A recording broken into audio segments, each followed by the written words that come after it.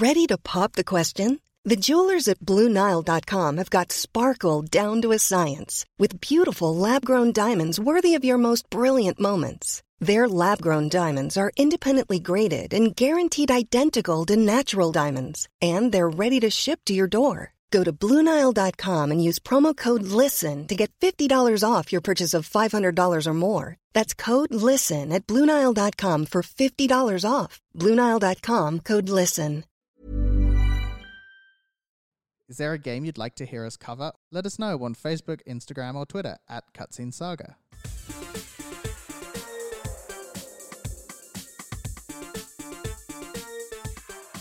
Welcome to Cutscene Saga, the podcast where we dissect and discuss the stories of video games. We're kind of like a book club. Each month we choose a new game and gather some friends to talk about it. So once again, I'm joined by the lovely Shastra Dio. Welcome back, Shastra. Third time lucky. Yeah. And so last week we spoke about the plot of Final Fantasy 15. Yeah. At length. Yeah, I'm sorry. It was pretty good. I tried my best. Don't worry, I'll cut out the rambling. But you know when you have like when you play a game for 80 hours, no more than 80 hours, I think I've put nearly 200 hours into this game. Yeah. And then when Joe asked me, do a plot summary, I was like, what is this game about? So, yeah, I think we got there. It's about fishing, right? Yeah. Yeah. King of Fishing. Fishing. Yep. Yeah. There it is. Prince of Lucius, King of Fishing. Yeah. So if you don't know what Shasta's referencing, go back and listen to the first and second episode. Spoiler warning though for all of our episodes, always. So this week we're talking about, I think, what is probably one of the most important things in this game is the characters. Yes. So I guess we'll start at the very beginning with our player character, Noctis. Yes, Noctis. He's a prince. He's 20 years old. He's Little baby. A baby, a tiny baby. You know, I think Square doesn't know how old to make people look because Noctis looks like a baby. Yeah. And then Ignis and Gladio, I think, are meant to be 2 years older than him. And they both look in their 30s. Yeah. Like you could maybe be like, ooh, late 20s, very late 20s. But yeah, no. So please Square learn how to. Yeah. Yeah, like Prompto legit looks like 12. Yeah. Yeah. And Noctis he's quite soft. Like, I could he mistake is. him for a 16-year-old. But he's 20. He's working hard. Yeah. He's getting married. What? Arranged marriage to his childhood friend. Yes, his childhood friend. I just realized, are you wearing badges of the two dogs? I am wearing badges of the two dogs. I literally only just noticed that. Yes. That is beautiful. I'm wearing these cool badges. We can take a photo and maybe put them on Instagram of Umbra and Prina, the other, like probably the most important characters in the game. The best characters. They're dogs. But you can buy these badges. I think it's and on an Etsy called 5 on Thee. And amazing. Yeah, they're really pretty. They're based so here in pretty. Australia as well. So good. Can local designers. Yeah, buy local. Sorry, we were talking about Noctis. Yes, Noctis.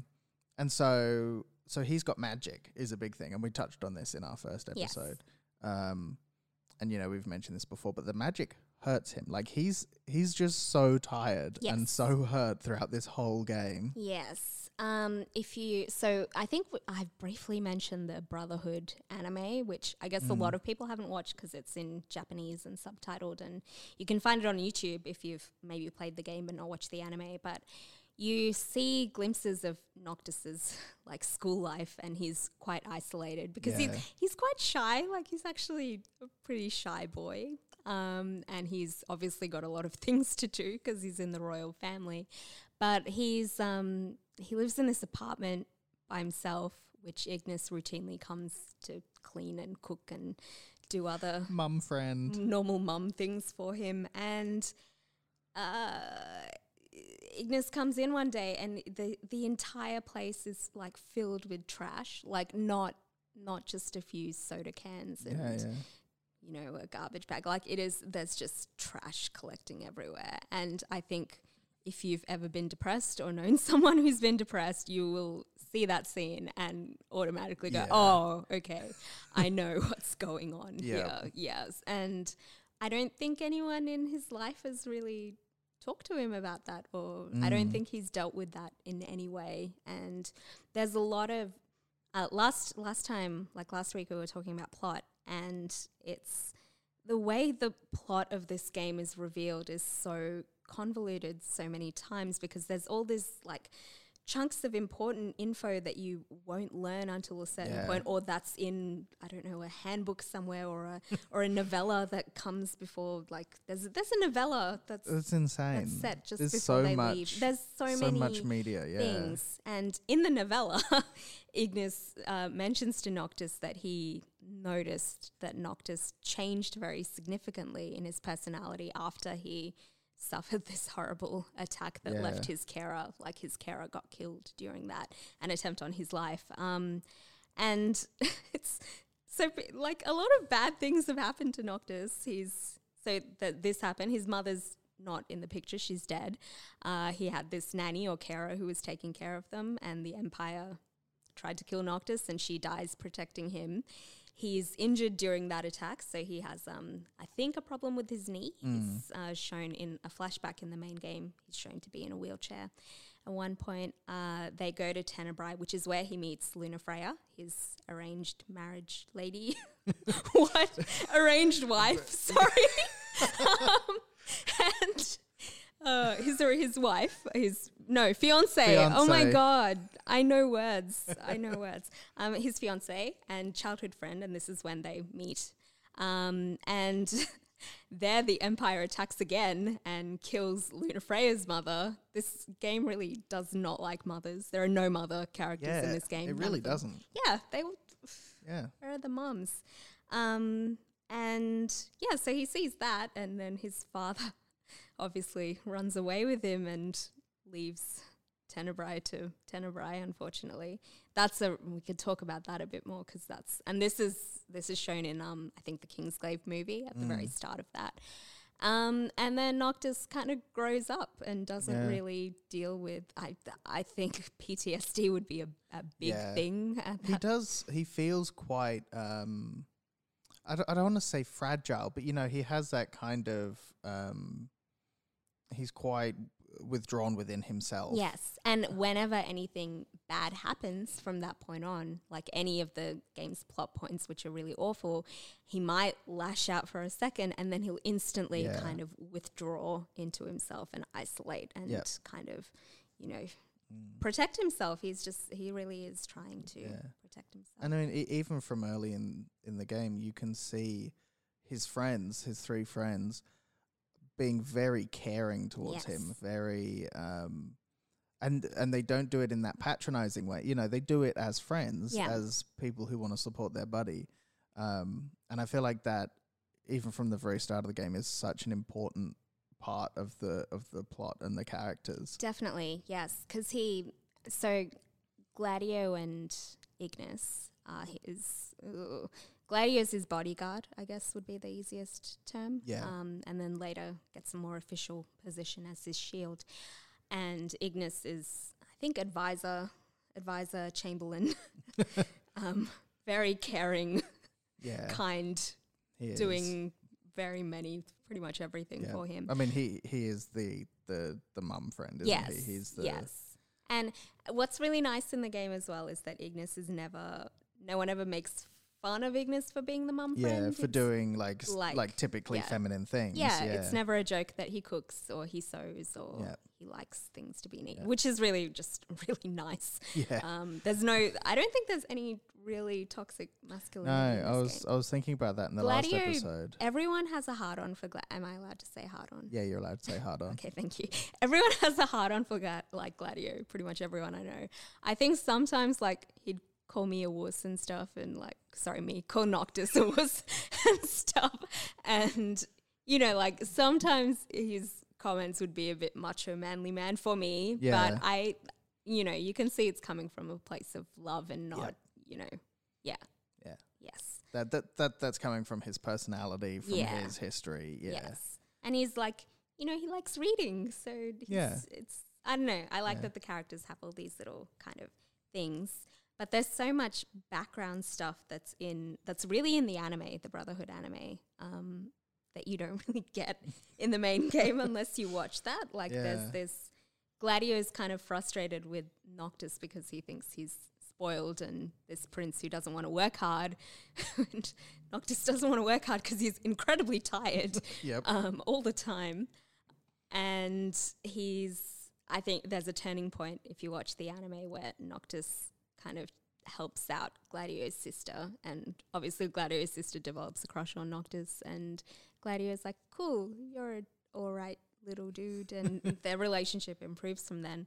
Ignis's episode is awful and tragic, and he's, as I mentioned, with going into that apartment, and Ignis doesn't really understand that situation. Like, he cleans the entire apartment up and is like, have you read all those political reports I gave you? Have you done your homework? Like, there's no food in here. Yeah. Like, you know, it's very like, what the fuck are you doing? And Noctis is just kind of exhausted, unhappy. Noctis is seen on TV, not even in real life, because his dad is so busy that Noctis can barely see his father. Noctis is seen on a broadcast that his father is suddenly walking with a cane. And Noctis is freaking out, and Ignis is telling Noctis, you need to do all these things because soon you're gonna be king one day.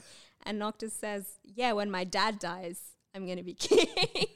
And I think it's only really at that point that Ignis understands, and I think talks to Gladio and gets a bit better at, and I think he goes full nurturer, and he's very, I don't know, throughout the game I think Ignis is the one who's always kind of there, and And I mean, I touched on this a little bit in the last episode, but about how each of these three friends kind of represent like a different facet of masculine friendship.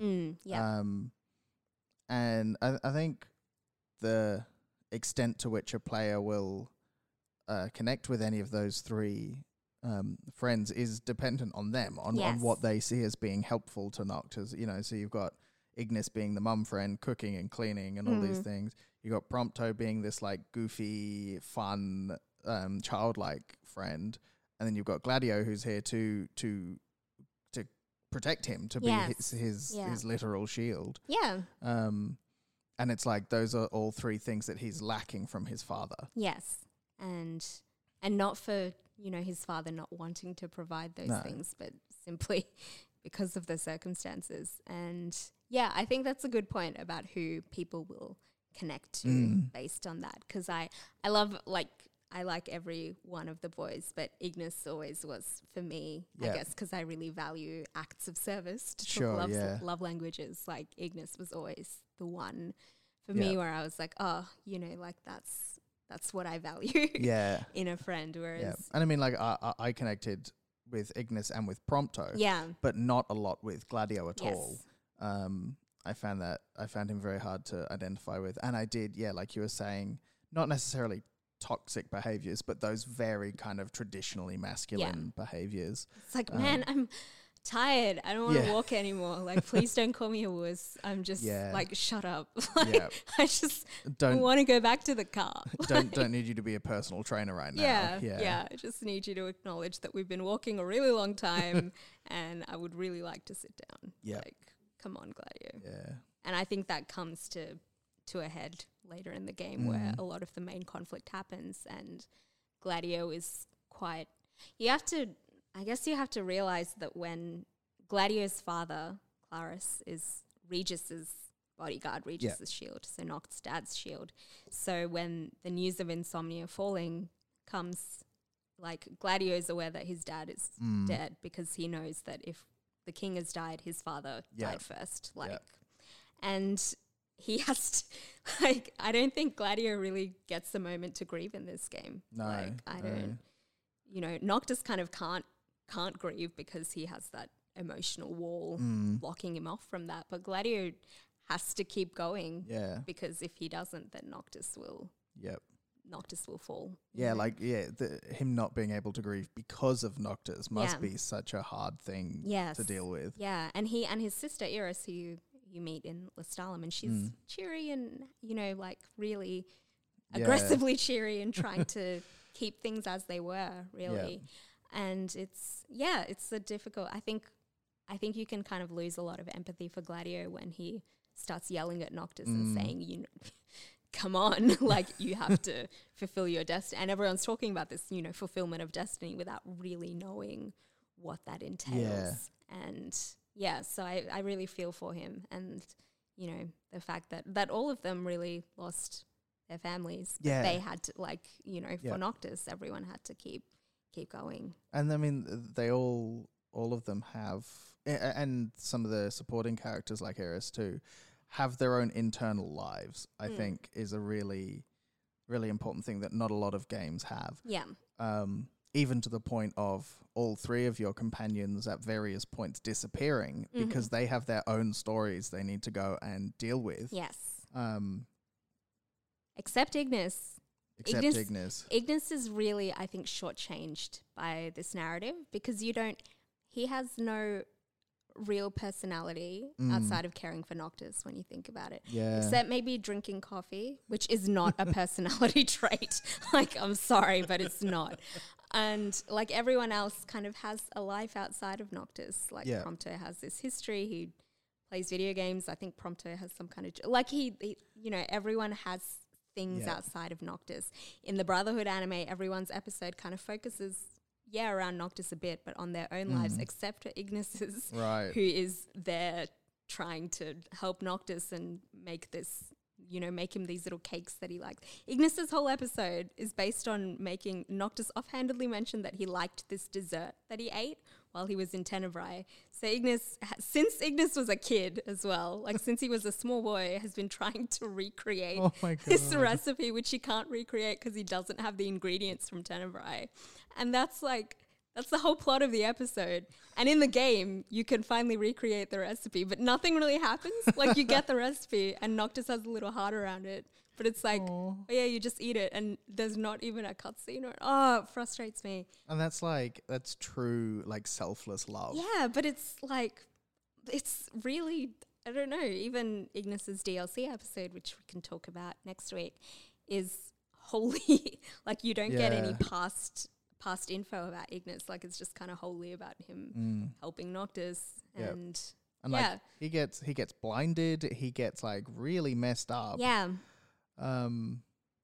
It's like I honestly can't see, like after Noctis dying at the end of the game, I don't know what he's gonna do. What is he gonna do? Who is he now?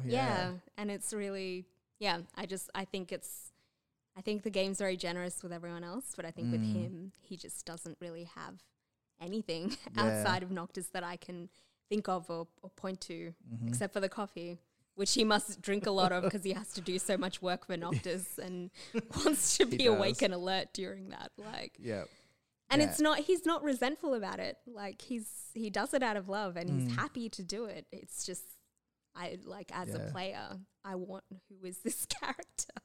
Yep. But particularly when this character is shown to be doing good things for you that not only have a story effect but literally have a gameplay effect. Yeah. You know, you feel like you want justice for them. Yeah. But you don't get it. I just want to know who he is. Yeah. And I mean, he has to look after all three of them basically. Yeah. Okay. When when Ignis gets blinded, the first meal you can have afterwards, no one can fucking cook. So if you haven't bought cup noodles, you all have to eat this like canned, like awful mystery meat because no one can cook a meal. You can't even make toast. Like what? And that like Ignis very much fills that traditionally feminine role where he has to care for these three men who cannot take care of themselves. You know, you've got Noctis, who's kind of too busy and too tired from everything else. You've got Gladio, who is like a big macho man who never learned the He does love cup noodles though. He does love cup noodles. And can cook them very well. Can add lots of things to them. True. There's a very very product placement side quest about cup noodles. Can we mention Nissan cup noodles anymore? Nissan cup noodles, if you'd like to sponsor the show, you can.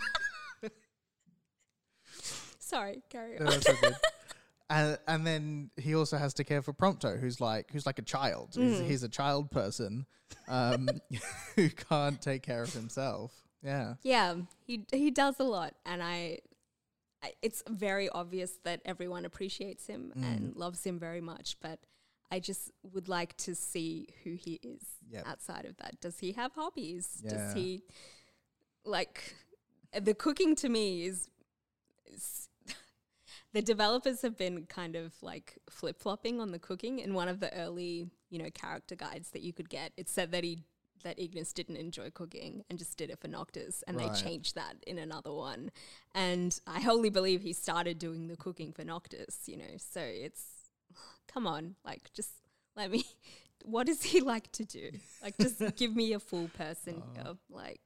Yeah, poor Ignis. Poor Ignis. And so we've kind of got that central circle of friends. And then kind of just outside that, we have the space where a lot of the women live. So you've got Lunafreya, Iris, Cindy, Aranea, the mercenary you hang out with as well. So those sort of close, but Gentiana, who's, you remember Lunafreya's, like, attendant. Black hair, who ends up being Shiva, the fourth astral. And are there any other women in this game? Maybe like incidentally. Yeah, like around, but those are the only ones you kind of interact with. Yeah, often. I mean, Cindy's very important to you in a gameplay sense. Yeah, if only she wore pants. I know. I know. If only the mechanic wore some goddamn She's pants. like out in the sun all day with her like alabaster skin. In her little booty shorts, her G-string sticking out. Like, please give Cindy some overalls. Justice for Cindy.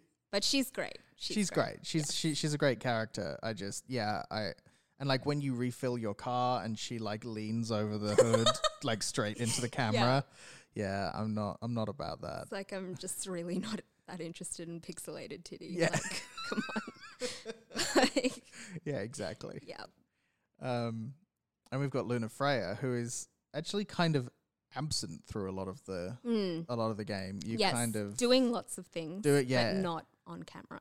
Yes, and I mean, I feel like she would make an interesting game in herself. Her side of the story. Yeah. So they'd planned a lot of extra DLC after the first round of like 3 DLC, and there was meant to be, I think, an episode Lunafreya. Oh, really? That was one of the ones that got cancelled. I see. And it's I love Lunafreya.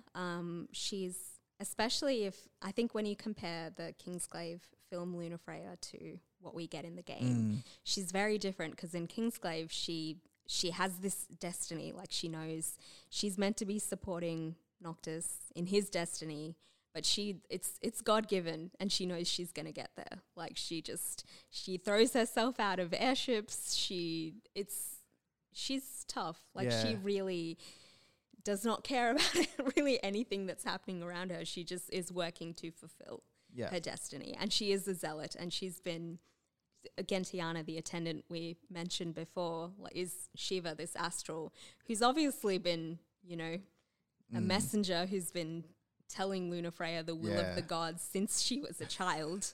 And so she's indoctrinated, in this whole system of... And she has that, that a lot of those, kind of very indoctrinated, very religious kind of characters have. She has that sense of she's protected. She's got divine protection and nothing can harm her. Yes. And so, she's insanely outgoing and insanely like risk-taking because definitely of it. In the film. And then you get to the game and she's still like reviving the astrals is draining her strength to the point where her brother Ravus is kind of telling her not to do it anymore because she's gonna die, and she keeps doing it because it's her destiny and it's what she needs to do, until a very end point where she kind of asks Ravus to do it for her, and at that point Ravus is like, no, girl, fulfill your destiny, etc., etc. But you get this kind of softer incarnation of her, I guess. Like it's really muted compared to the film, which is, it's unfortunate because she's doing a lot of work. So she's going around the countryside healing people who've been afflicted with this Star Scourge, which you find out later on is actually what's turning people into demons. Right, The demons you fight at nighttime are actually people that have been mutated. which Luna's going out of her way to heal as part of her duties as Oracle. And she's doing lots, but you just don't really she's just not really in the game. The dogs, okay, so Umbra, they're her dogs, they're Lunafreya's dogs. So she has Umbra and Prina. Beautiful sheep. Yep. Oh, the best sheeps. Yeah, the little Shiba Inus. And one is blackish and one is white. And the black one, Umbra, obviously, he comes and you can, he delivers messages between Noctis and Luna. And it's that's fun, kind of. Yeah. But, it's nice. And that's kind of the only way they could apparently keep contact without the Empire knowing, despite, I don't know, phones and internet chat rooms, etc. But whatever, it's fine. Cool messenger dogs. Dog. I'm not, I am totally on board with the messenger dog. But you just, there's just not enough of her. There wasn't enough of her for me to believe that she was Noctis's love interest. Yeah. I'm very happy with her as a childhood friend. I'm even happy with them married. I think they could have a very good marriage. But not this destined love, soulmates kind of thing. Yeah, it just doesn't read as genuine to me. I think you could, if you want to go full fan fiction, you can easily ship Noctis with any one of his crew, with Gladio or Ignis or Prompto, and there's more there. Yep. There's more, I don't know, evidence of love there than there is with Lunafreya, unfortunately. Yeah, well, and I mean, it would make, I can't see that she could love him because she's got this, her primary thing is her destiny, her fate that she's working towards. And she knows that as true king, he's destined to die, and she's driving towards that. Yeah. That's what she's, because she has to, because everyone has to. And that kind of changes a bit in episode Ignis with the non-canon. I don't know if it's non-canon with the alternate ending. Yeah. But yeah, it's an odd, I don't know. I find it to be an odd true love relationship. Yeah, I agree. It like you say, it doesn't feel genuine. Yeah. It's, I don't know, Noctis and Iris, Gladio's sister. Yeah. That's kind of cute. Yeah. I can see that. Well, at least they spend some time together in the game. Yeah. Yeah, it's they kind of ended up with this love story because that's what people expect if you have the male character and the female character. And that feels like that's the only reason that's there. Again, it's that very, that legendary sort of Arthurian courtly love kind of thing, isn't it? That relationship. And I'm not against that. I think it could work if there was just more time invested into it. It doesn't have enough time. Yeah. There's a moment where, this is in the Brotherhood anime again, where one of Luna's dogs, Prina, the white one, she's injured and Prompto finds the dog. And I don't know how Luna knows that Prompto is the one who finds the dog, but Luna writes Prompto this letter. It's very weird. She has magic powers. It's fine. So she writes Prompto this letter saying, "Oh, I noticed you go to school with Noctis." I don't know. It's maybe I should watch it again. But she pretty much says, "Prompto, you should be Noctis's friend." And then Prompto's okay, I guess I'll be Noctis's friend. Blind dates them as friends. Yeah, it's really weird. Her level of, it's this. She does have this commitment to Noctis. Yeah, but it's this very strong commitment to making him into the true king that he's meant to be.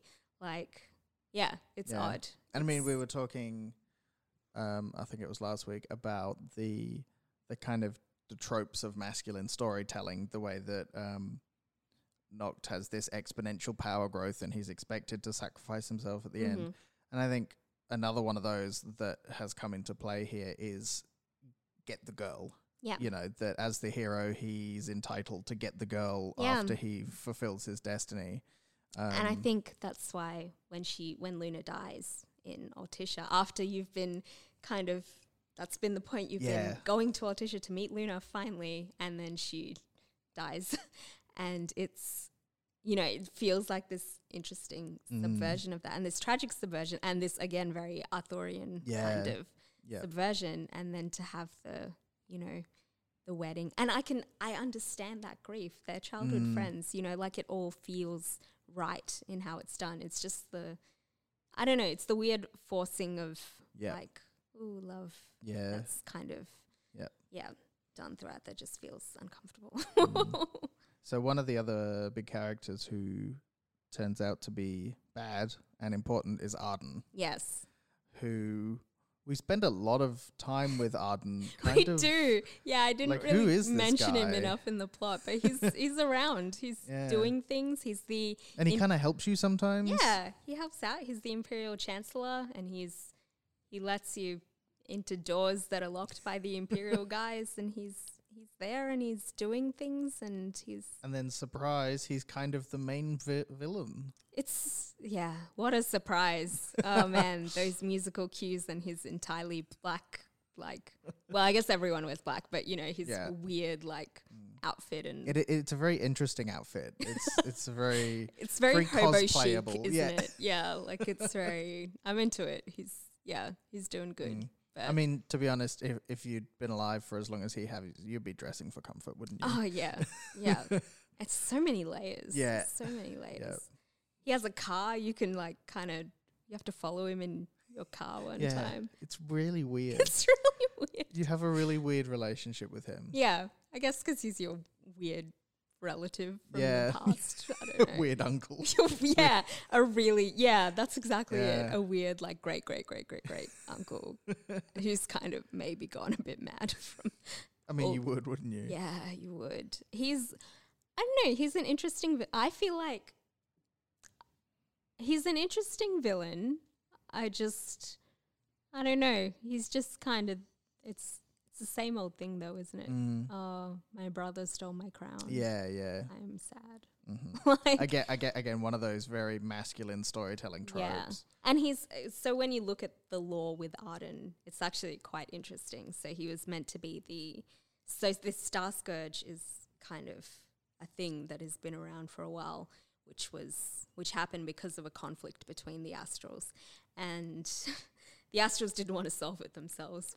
So they were like, hey, humankind, how about you do some things to fix this? So Arden was going around kind of doing what Lunafreya is doing with the Star Scourge and healing people, but he was absorbing it into himself because he didn't really have there wasn't a line of oracles then, and there wasn't he's the chosen king at this point. He didn't have a crystal or a ring or anything like that. So he's kind of taking in all this darkness into himself and healing people. And then he goes back to the gods and says, I've healed everything. It's, I've done it. And they see that he has all this darkness in him, which he only has in him because he's doing what the gods kind of wanted him to do, but what they wanted was a sacrifice. Yeah. And so he's cast out. And as gods tend to do. Yeah. Yes. So he's completely cast aside. Apparently his brother becomes the king. Again, I haven't played episode Arden, so maybe this is all different now. This is just the lore that was around from, I think I stopped playing this game in maybe last year, late last year. So this is kind of my, from there. But yeah, so he was betrayed. Yeah. And you can believe it given how the gods treat Noctis. Yeah. Like, and I mean, they are like literal gods. Like they are there. They are right in front of you. There's one, like Titan is there for the whole first few acts of the game. And the scale of them is really, I think when you are playing the game in a boss fight with one of the Astrals, or if you summon them, like it's done really well. You get a sense of the majesty of it. And so they're there. They're living beings that are petty, and you see from Altissia and what's her face? Oh God, the Tide Mother. I've forgotten her name. What's her name? Leviathan, thank you. You see from Leviathan, like, she's petty as heck. She just, I mean, I get it. Like, I too love to nap, but it's, And I mean, they're drawing from real mythology gods in that way, that they can be very fickle and very petty and very, It's that whole, like, kind of Norse thing where the gods are very much just kind of like people, but with, a bit more power, whereas these are very non-humanoid gods, most of them, but they're still kind of have that same level of... And they have their own motivations and their own goals, and they make quite interesting characters in that sense. Definitely, especially with like Shiva and Ifrit have this whole love story going on in the background, and you kind of, they've touched on that a bit more now, but it's, read the menus and I guess you'll find out more. Like, so Arden, like, I get it. I think he's an interesting character. I don't know. I find it, I don't know how I feel about how he's handled throughout the game, because I just, like, when we were talking about plot a couple of weeks ago, or last week. I forgot that he was around for so much of the game. Yeah. And he just keeps cropping up. And it's like, oh, it's that weird guy again. Yeah. Like, Arden is not what I remember about this game. I remember the boys. Like, I remember Nocturne, Ignis, and Gladio, and Prompto, and Regis. And I don't really, and I feel like that's kind of sad that I don't care about a villain story in that way. For the first couple acts of the game, we don't even have a villain. We just have this empire. The empire, I mean, we kind of get like those cutscenes with Luna's brother and, you know, like those sorts of things, but nothing really that the four friends are privy to, that they know what's happening. And Luna's brother, like Ravus, he, especially in the Kingsglaive film, he has this great, his motivation is, you know, Noctis and Regis come to Tenebrae for Noctis to be healed by Ravus and Luna's mother. The Empire come and attack them. They kill Luna's mother, and Regis starts running. He picks up Noctis. He like grabs Luna Freya, and they start running. Ravus is there, and he's saying, "You have to help us, like you have to help us here." And Regis is trying to save his son, the chosen king. Like everyone's just trying to make sure Noctis is okay.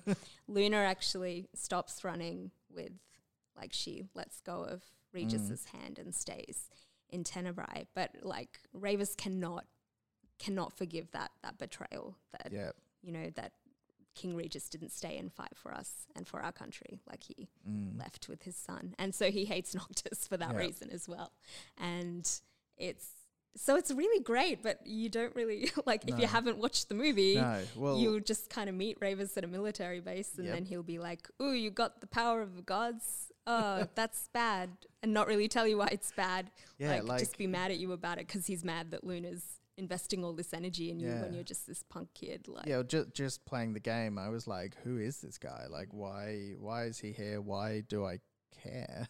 Yeah, and he has your dad's sword. Like, he has Regis's sword, which he took when the events of Kingsglaive happen, and he goes and, Ravus has a cool robo arm. I forgot. Oh, yeah. He tries to put on the ring, like the ring of the Lucii, and he isn't judged worthy, so they burn his arm off. So he has a cool robo arm, and he has Regis's sword, which he took as a spoil of battle, which is very bad. And I guess you only really find that out if you, like, overhear people talking about it. Right. Yeah, like on the side of the road. You can go listen to some NPCs and they'll be like, "Oh, I heard Ravus took King Regis's sword and is wearing it like a trophy." I don't know. You don't wear a trophy. I'm so sorry. Wearing it like a medal. I don't. Whatever. Anyway, so it's like, and then it's nice and dramatic when Ravus, like, gives back the sword after he wants to kind of reconcile with Noctis, but he's been turned into a demon by Arden at that point. You have to fight him, then you get the sword, etc., etc. I didn't even remember any of that happened until I was like, "Oh, Ravus exists." Yeah, that's and and I mean, you just touched on, like, NPCs. This world is really sparsely populated. Yeah, like, particularly given how well maintained the highways are. Like, there's this massive road network that seems to exist just for Noctis's benefit. Like, I know we keep talking about the gas station, but there's, like, only, I don't know, 7 people at the gas station at any given time. Yeah. And and you can't really talk to that many people. In Lestallum, you have this little greet option where people will wave at you and you can wave back, and it's like, cool. Yeah. It was really okay. Like, meeting your people. Yeah. Way to make me feel bad that I didn't press the X fast enough and didn't wave to that little girl. Like, thanks, game. And they very much have that thing of, you can tell in an instant who is an NPC and who is an important character by how they look. Yeah. Do they look like a regular boring human, or do they have this like very like anime design? Anytime I see a guy with the ugly sandals, I'm like, oh, that guy's car is broken down and he needs a repair kit. Like it's just the same model every time. And actually I think what's interesting, at least about Final Fantasy 12, which I think is kind of similar to this game, you don't get a sense in 15 of what the Empire is like. Like, you only meet the kind of the Emperor and, you know, Ravus, who's joined with the Empire for his own purposes, and and a few, you know, generals and the Magitech soldiers, but you don't see the people. Yeah, like, just the citizens of the Empire. Yeah, there are no regular. I don't know how they live. I don't know what the society is like there. Like, there's nothing and your only real experience of the Empire is this like snow wasteland, which has happened because they killed Shiva, the Astral there, and this military, like the big military base there. It's a very dehumanized kind of place. Like, literally, because you have these Magitech soldiers, and the big reveal is that they're, you know, based on human souls, because they're little. They are dehumanized. Yeah, totally. They're stripped completely of humanity, and I just, I wish there was more there. It's just a pity that you can't really explore anywhere. It's really, like, obviously, I think they put a lot of love into the main characters, and that's great. But I would like to know where I'm going, who my enemy is, So it's not ideal. Yeah, I would like to have explored more of the world. I think. Yeah, like we were saying, you kind of can explore Lucius as much as you want, but then you're on a train. You can wander around Altissia. That's very nice. That's meant to be like Venice or something, I think. But I mean, I got so excited when you get given the boat. Yeah. And I was like, cool, I get to go to other places now. But even that is just on tracks to go to Altissia. Yeah. And you get, in the Royal Edition, you can just kind of drive the boat around. Oh, you can? Yeah, it's cool. But it's still, you can't really go anywhere. You can't go anywhere, If you try to go towards the island where Noctis is, like, where Noct comes back after 10 years, the game is like, no.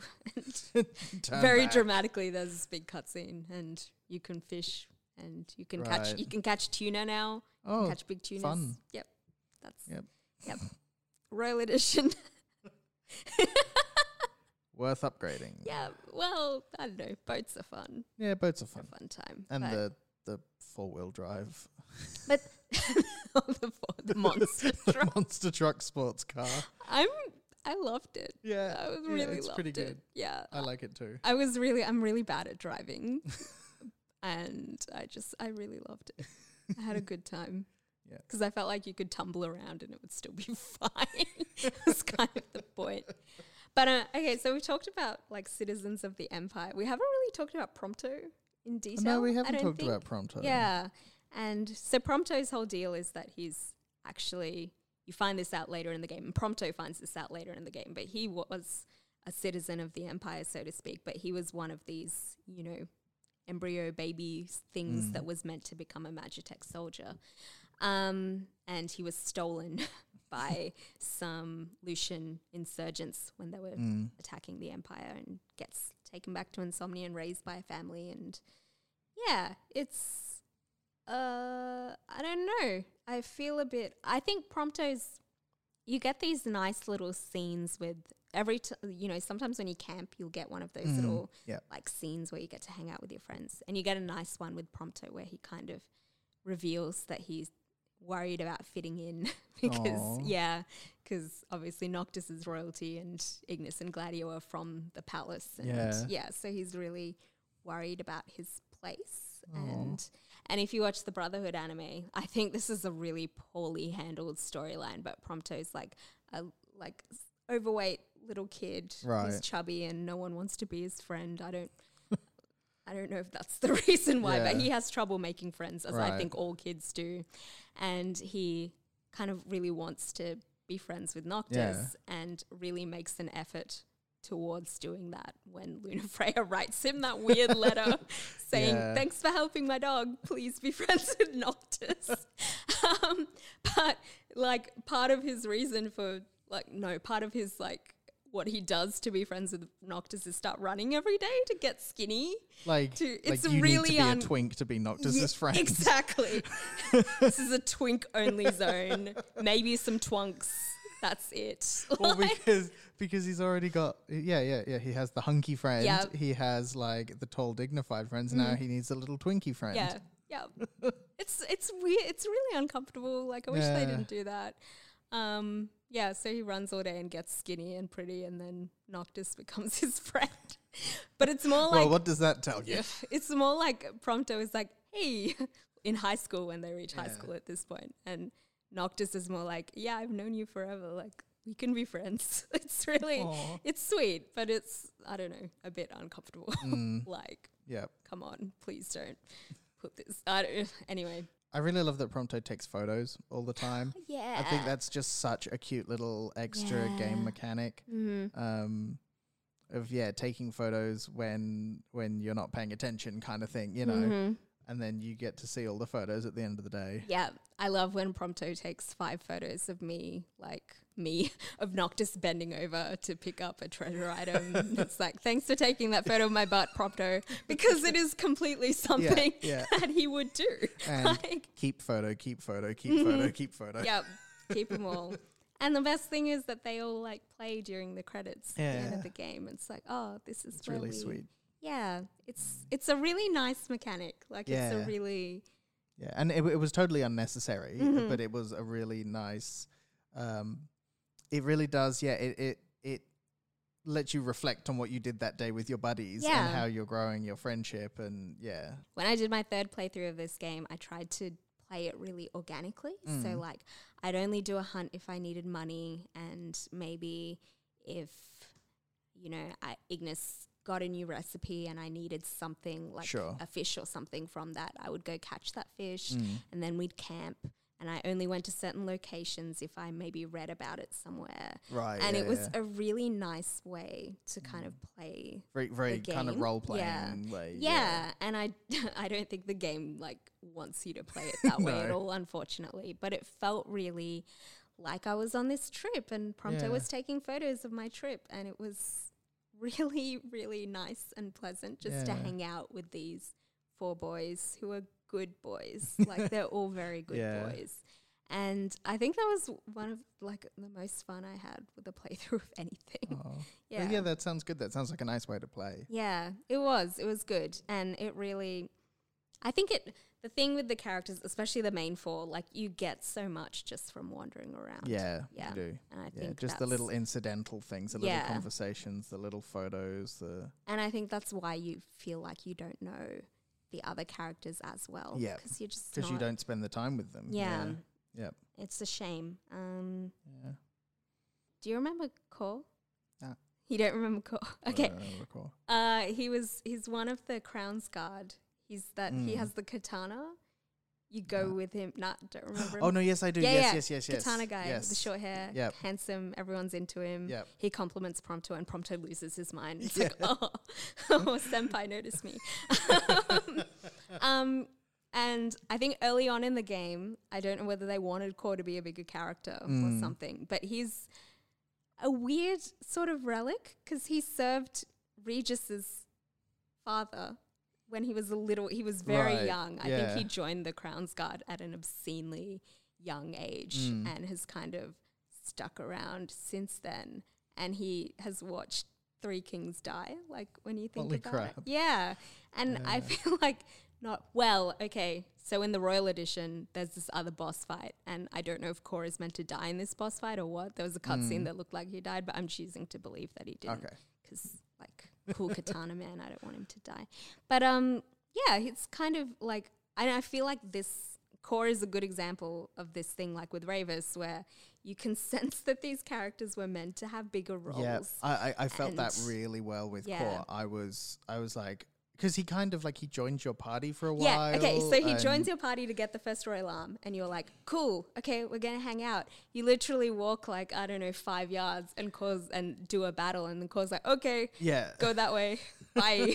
It's like, cheers, buddy. Like, what is this? Yeah. It's really, and I think that's the only time he joins your party, and it's... Oh, doesn't he help you take down an outpost to open the gate? Yes. Yeah. Yes. And he's Quite the just... mech. Yeah.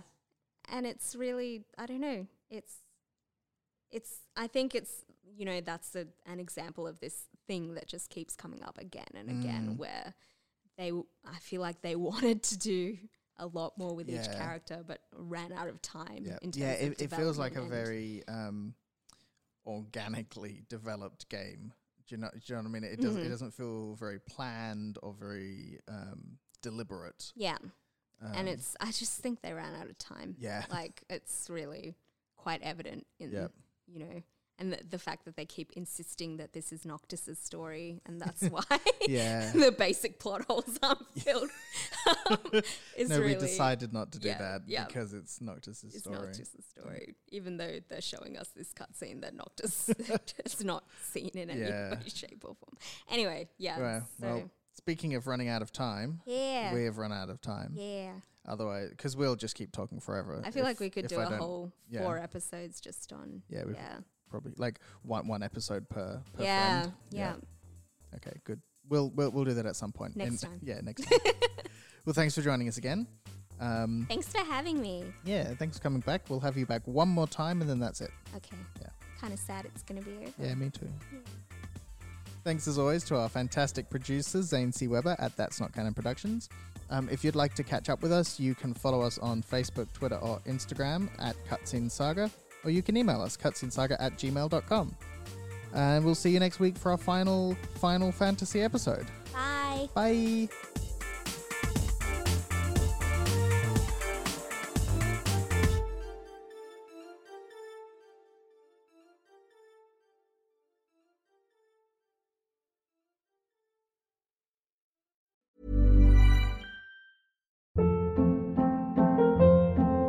Hold up. What was that? Boring. No flavor. That was as bad as those leftovers you ate all week. Keke Palmer here. And it's time to say hello to something fresh and guilt-free. HelloFresh. Jazz up dinner with pecan-crusted chicken or garlic butter shrimp scampi. Now that's music to my mouth. HelloFresh. Let's get this dinner party started. Discover all the delicious possibilities at HelloFresh.com.